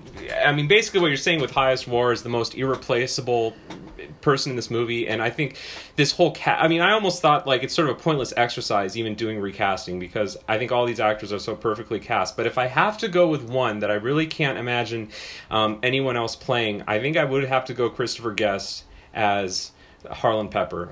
I know that, I said Daniel Craig, but I think there's this sort of sweetness to his performance that, where some of the other performances, you just kind of laugh at them for how outrageous they are. But Harlan Pepper is just a really sweet, friendly guy. And, in his scenes, we really get to know a lot about his life. And yet there are some parts that are still pretty inexplicable, like his kibbutz trip on El Al Airlines at the end of the movie is pretty amazing. And, his interest in ventriloquy and fishing. Again, the whole, if I had to pick one character that the whole movie could be about, it probably would be Harlan Pepper. So he has to be the highest war. All right, Todd, what do you got? Yeah, I say Christopher Guest as well. I don't think it's not necessarily the best performance in the movie, but I think it's the hardest to replace. Like he just sort of like mutters along to an extent that you kind of feel like he is that character, and he does that a lot. But he's never ever given credit for the great performances that he gives.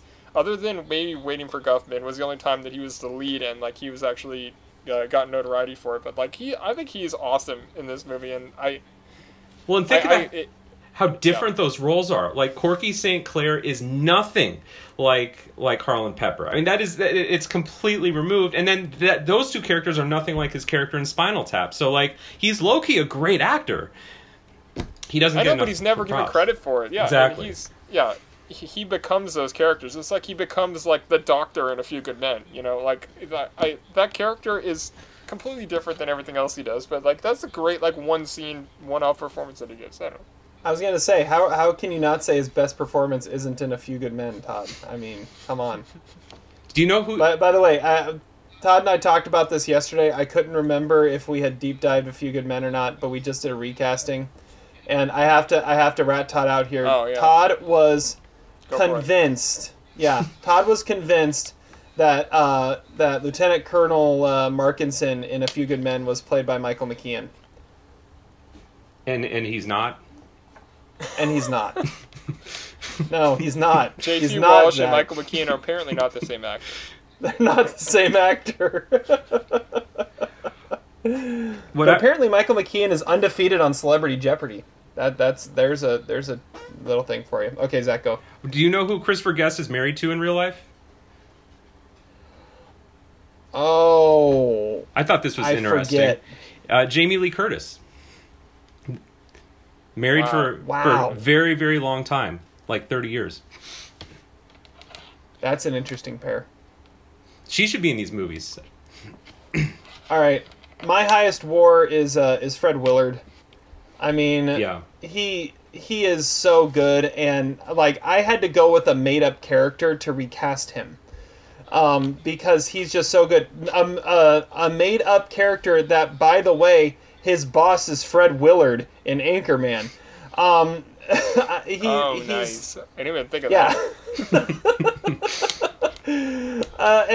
And Fred Willard actually one-ups Ron Burgundy whenever he's in a scene with him.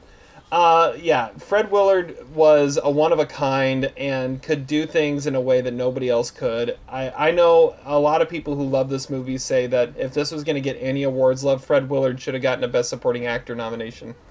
And I agree with that. So that's my pick for highest war. Good choice. Hard to argue. Yep. All right. Now to go to the other end of the spectrum. Worst performance. Todd, who's the worst performance here?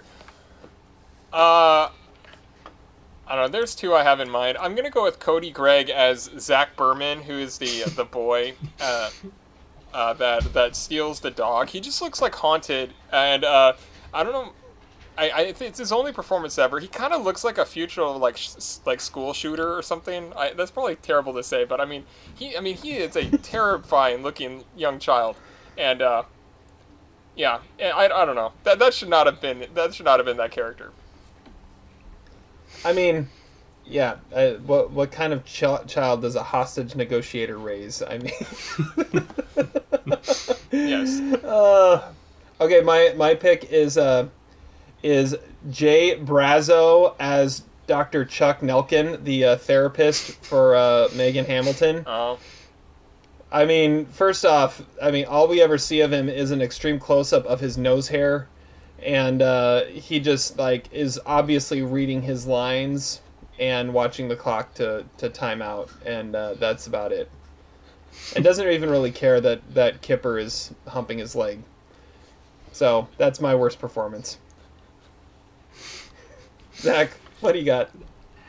There's no bad performances in this movie. I'm gonna say that as a caveat. I mean, I really tried to look hard for a bad performance, but I couldn't really find one. So I'm not gonna go bad performance. Instead, I'm going to say miscast, and I'm going to say that the person who's miscast. I'm trying to look for him in the credits, but I can't find him. Maybe this is also conspiracy theory, but the guy who's in the airport that Beatrice the Weimaraner barks at.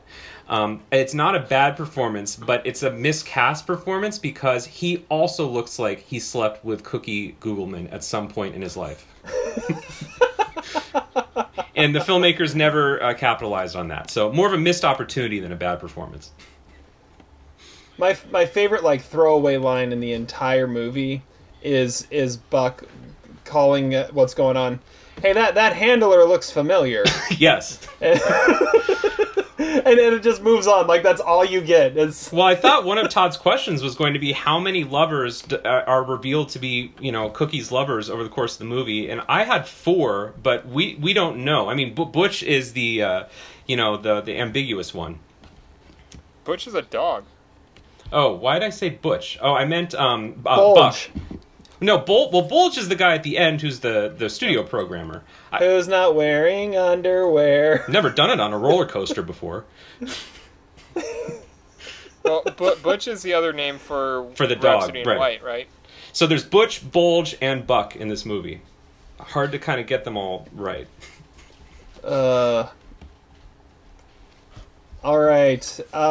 Next we have this is my favorite category just because of the name. The Amazing Larry Big Tim High Roller.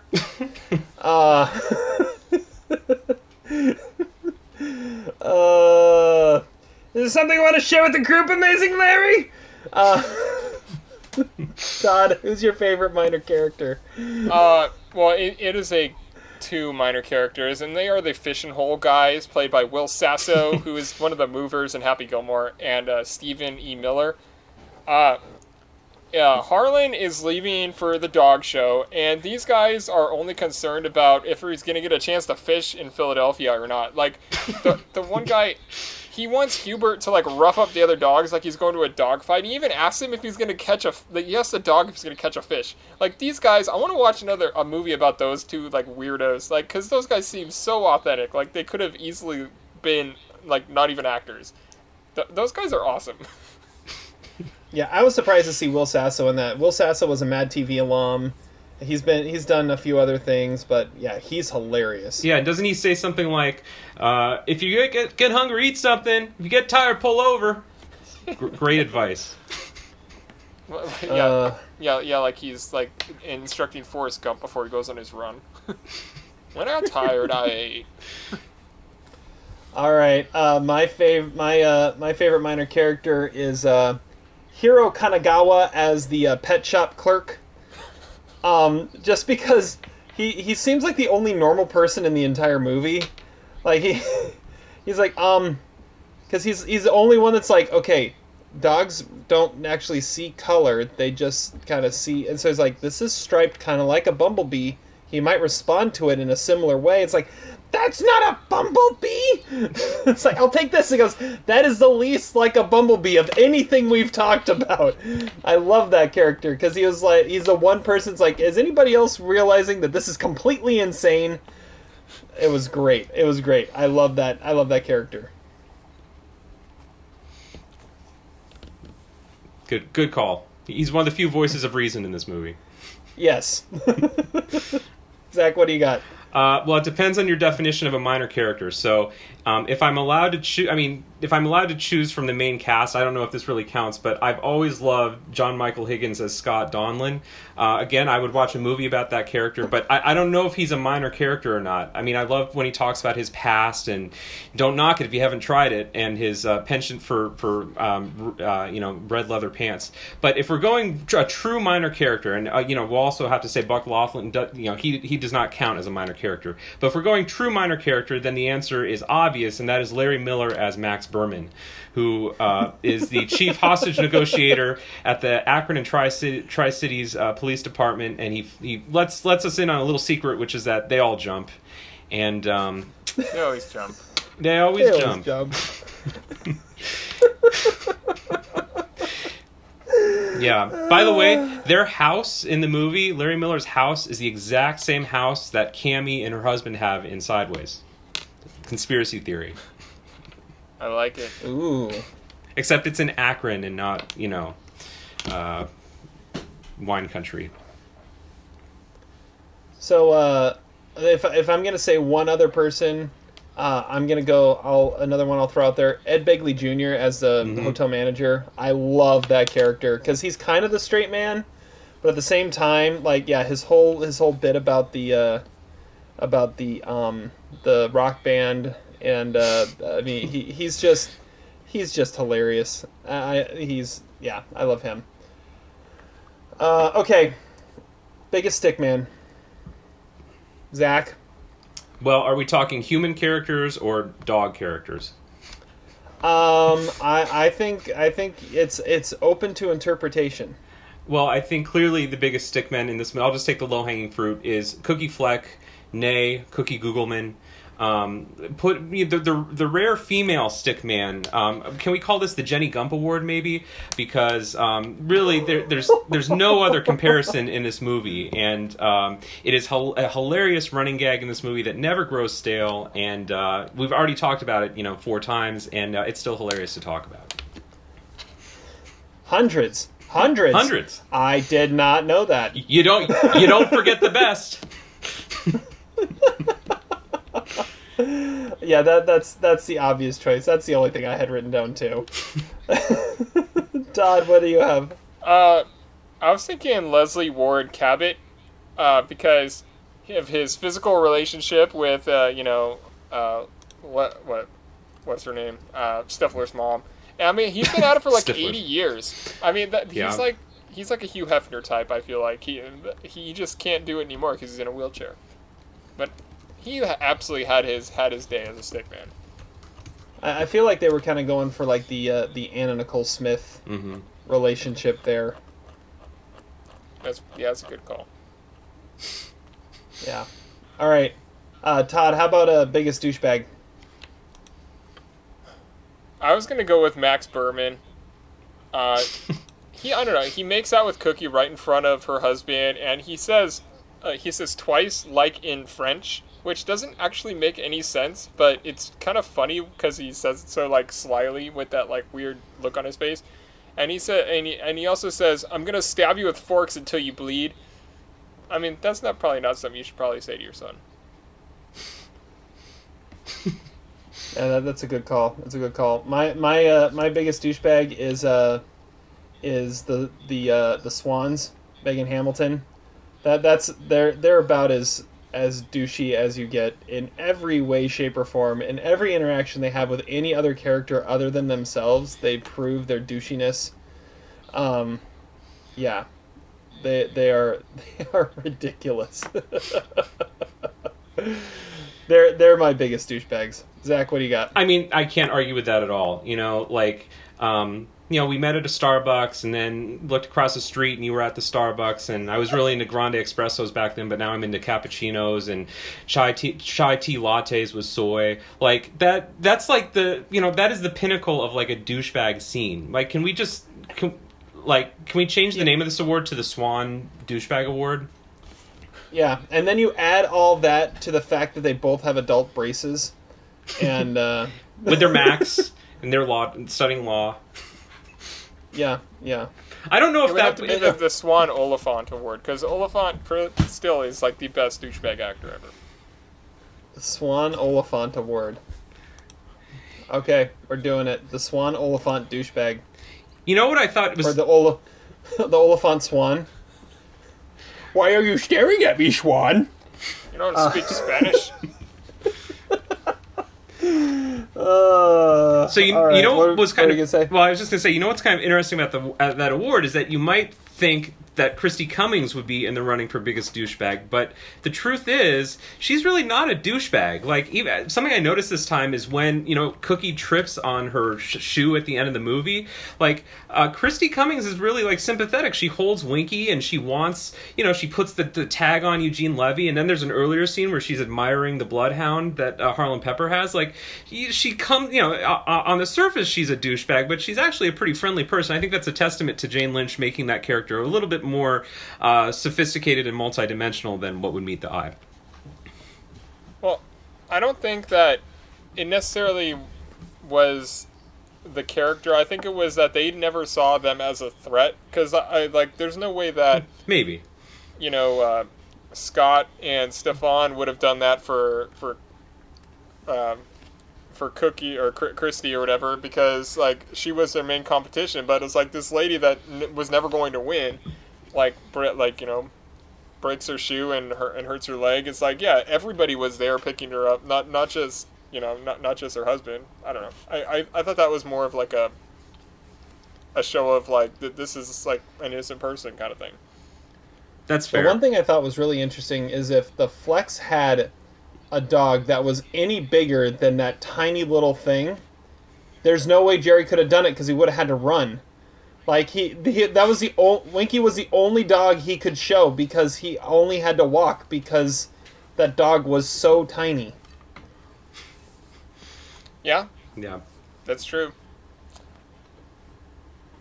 Cinderella story came out of nowhere. Benjamin, Master Championship. Best scene. What's the best scene? I'll start. I have a good one. Go for it.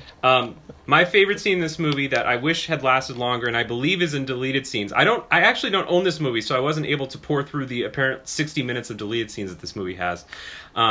But the scene where the party before the event, the night before in the hotel lobby, when all the characters are introduced to each other, and like, I love when movies do that. I love when movies have large casts, and then in the middle of the movie they kind of throw them all together, and you see these unlikely pairings, like, you know, the Flex and Stefan and Scott and Harlan Pepper, and it's just It's a great sort of meeting. I would also submit, though, so it's hard to pick one scene. I would also submit Harlan Pepper reciting all the nuts, because I can't get through that scene without cracking up, and I've seen that scene countless times. Yeah, I was gonna say one of mine was gonna be Harlan in the van. Like, that was gonna be one of my top scenes. Just everything he does is hilarious. The other scene I'm gonna throw out, that we've mentioned several times, and the more we've mentioned it, the more I'm like, yeah, this is totally one of my favorite scenes, is the scene with the Berman family. Yeah. I mean, just everything with that scene, and, you know, hostage negotiator trying to talk him down, and then the kid with the parachute at the table, and the mom is trying to tell him to stop it, and he just keeps on, phew, phew, phew. It's just, that scene is so messed up in so many ways. Her voluptuous melons. Why, thank you, Jerry. All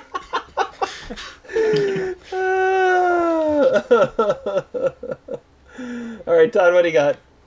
Well, yeah, the party, it reminded me of, like, Cortez's yacht party in Vice City, and Grand Theft Auto Vice City, like, where all the characters are there, and you get to meet them all.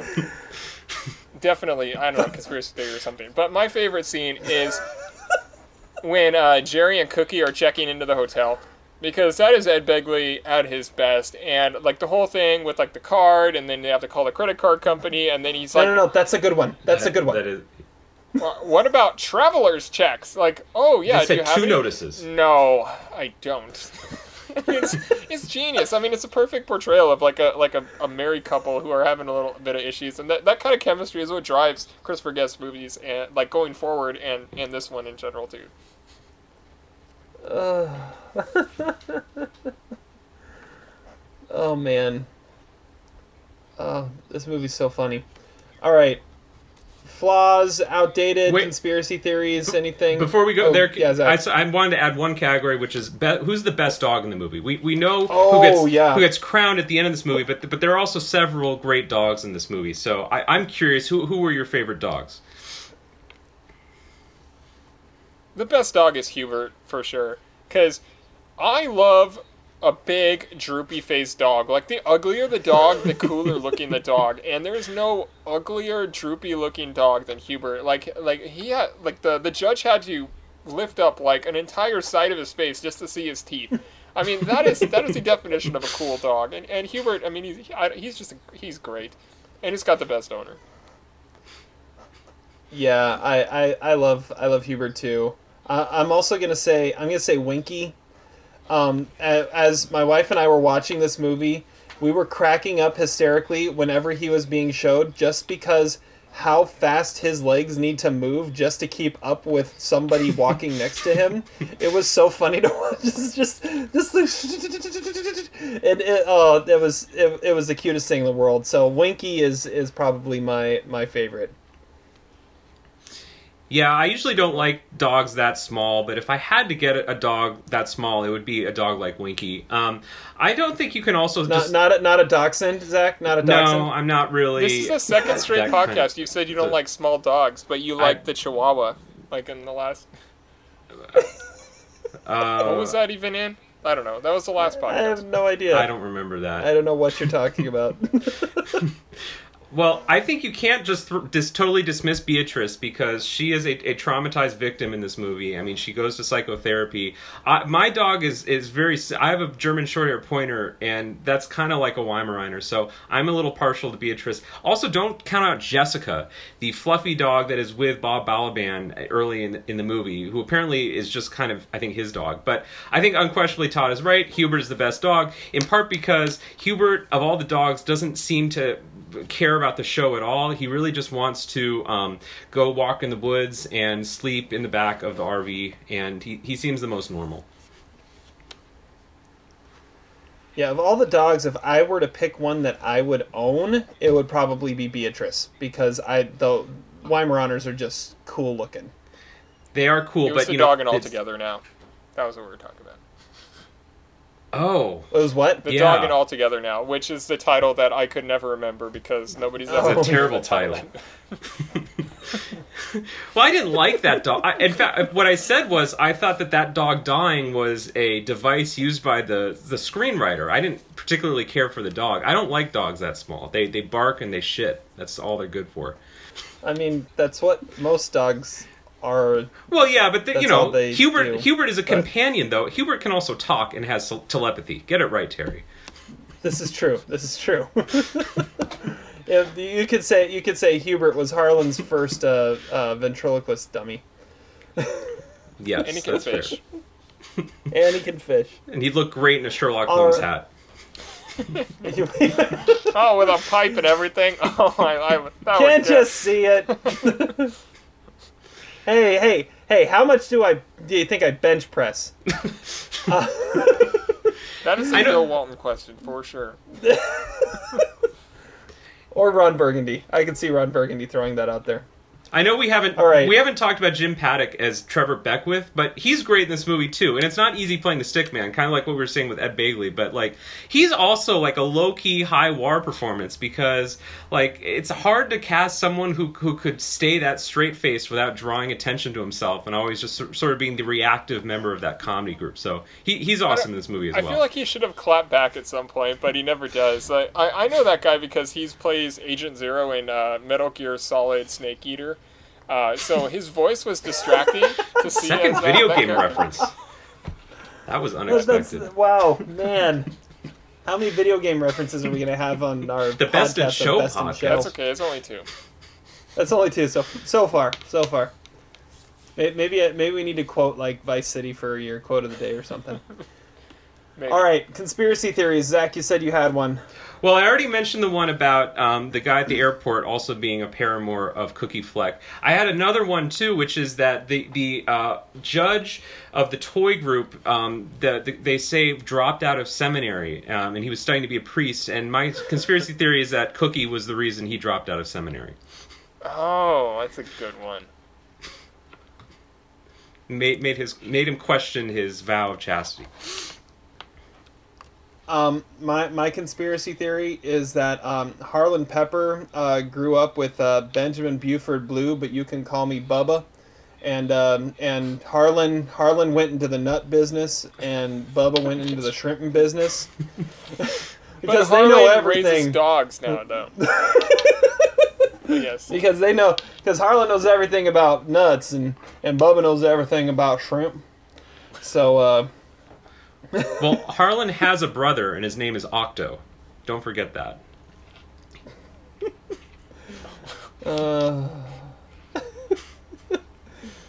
Oh, man. Well, the guy at the airport also is like a dead ringer for the dad in Veronica Mars, which I mean, I had to watch it twice, and I was like, that looks so much like him. I know it's not him, but like that's really weird. If I had a flaw, I would say that the movie kind of like hops around too much in the beginning. Like you don't really get a sense of any of the characters until it calms down and they're at the dog show. I feel like it needed like a little, like maybe 5 more minutes each with each group before it gets there. And my conspiracy theory is like if this movie was made in 2020, this would be like a Will Ferrell comedy in the style of Eurovision, but it wouldn't be like a mockumentary. It'd be more of like a social media based thing, or like maybe all shot on an iPhone or something like that. Like it'd be way more patronizing, and it would be, I don't know, it would probably be more broad than this. But I could see that movie being a really popular movie if it was made now. I'm gonna throw out another conspiracy theory that that Leslie Ward Cabot actually is the hobo from Pee-wee, but how like everyone that Pee-wee ran into like turned into like this big thing, and like their life was better because of it. Like he went on and made millions after running into Pee-wee and singing all the drinking songs from the side of the train. That he ended up making millions and marrying Sherry Ann and raising dogs. That's what I'm going with. I love it. Why not, right? Yeah. I had a couple others too that I thought we've sort of indirectly alluded to. One is that Spinal Tap was the band that Mark is referring to. Yes, I love it. Didn't use the toilet properly. I think his line was, they weren't aware that there was a toilet in the room. The emphasis on in. And then the other conspiracy theory, which again we sort of said, is that basically Scott, the John Michael Higgins character, is Stefan. And you really can't watch this movie in 2020 without thinking about Stefan, because they are pretty much the same character. Another great scene. Well, I mean, what maybe the most iconic image for me from this movie is Scott walking out onto the stage with his hand raised. Just an incredibly memorable image. And I love the scene also where he has to decide between packing 7 kimonos or 8 kimonos for a 48-hour trip, 50 miles away. You're gonna be gone for 48 hours. Yeah, so you're right. I do need the 8th kimono. You're right. Yeah.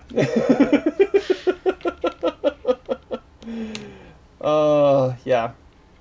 All good ones. All good ones. Okay. LVP. Todd, who's your LVP? My LVP is the pet shop owner, because he wastes so much of Meg's time, and he doesn't have the toy. Eventually he makes the sale, but it didn't work. Like, I mean, a bear in a bee costume is not a bee. And I don't know. So yeah, not a valuable character there.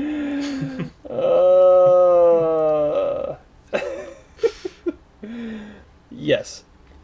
Zach, who's your LVP? My LVP is Trevor Beckwith, because he has to get stuck with Buck.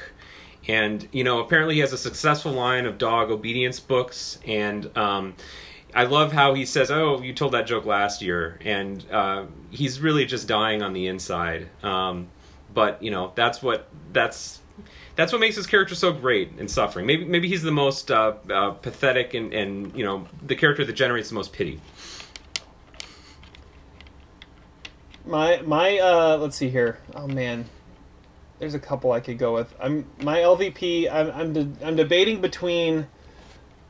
I mean, the Swans could easily be LVP because obviously the way Beatrice is because of how crappy they are to her. But I also want to go with like Cookie's knee as LVP because, I mean, who gets a debilitating knee injury from showing a dog? I mean, that was kind of bizarre. However, I will say like one of the best acting jobs of the entire movie is how she was able to walk around in heels trying to show that she had a bad knee and not actually hurting herself. Like, that might be my MVP is Catherine O'Hara and her ability to walk around. So Cookie's knee is LVP and Catherine O'Hara's knee is MVP. Yes, exactly. Perfect. No. Cookie's knee is LVP. Catherine O'Hara's ankle is MVP because she didn't break it in those heels trying to walk around showing she had a bum knee. So that's what I'm going with. Todd, what's your MVP? It's Ed Begley Jr. as a hotel manager because if he wasn't such an amazing host, the champions would have had nowhere to stay. They pay him $34 and he could crash there even with the dog. They even get room service. And his tour of that supply closet is just epic. Like, I mean, him talking about the bigger the jug means it's for a bigger dog. I mean, it makes no sense whatsoever, but it is awesome. Yeah, he does kind of save the day there. I was thinking him too. Well, yeah, the kitchen is literally next door, right? That's the good news. Right there.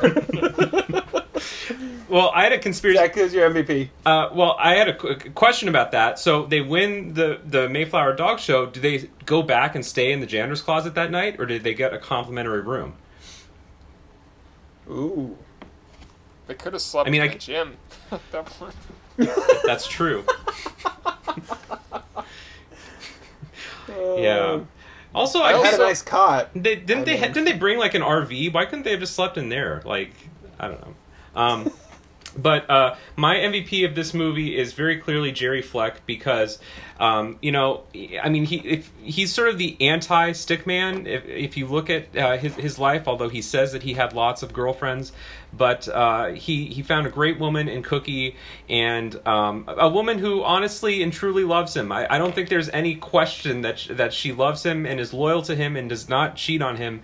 And he lives a great life, and they record. He's the captain in Cookie, and you know, he overcame his physical adversity and is the champion. And yeah, I you know, he lives a great life. So kudos.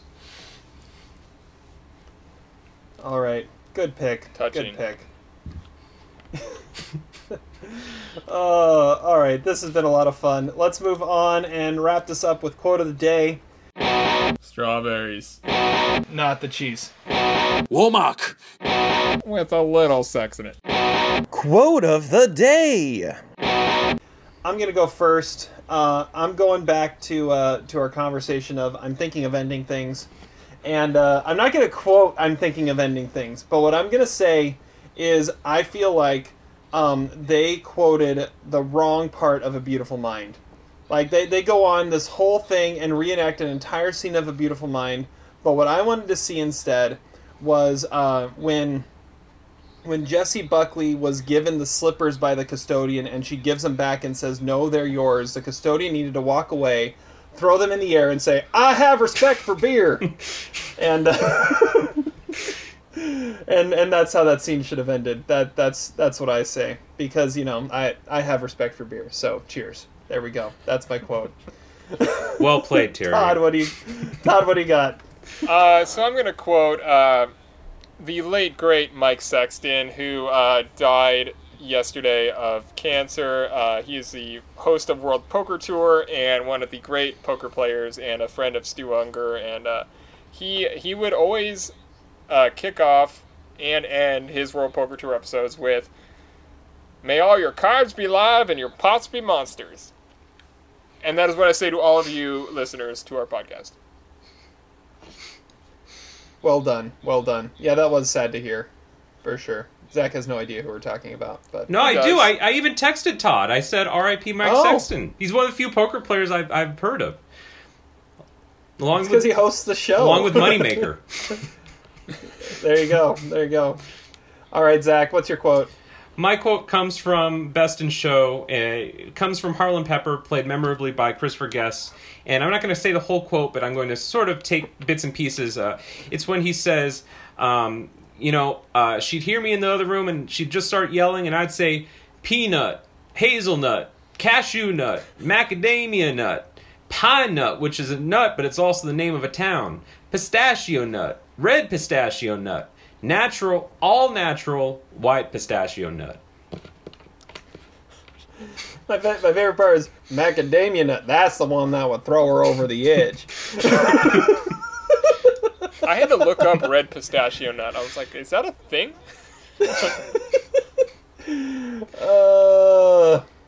See, all it needed was at the end of it, he'd just need to go, that's about it.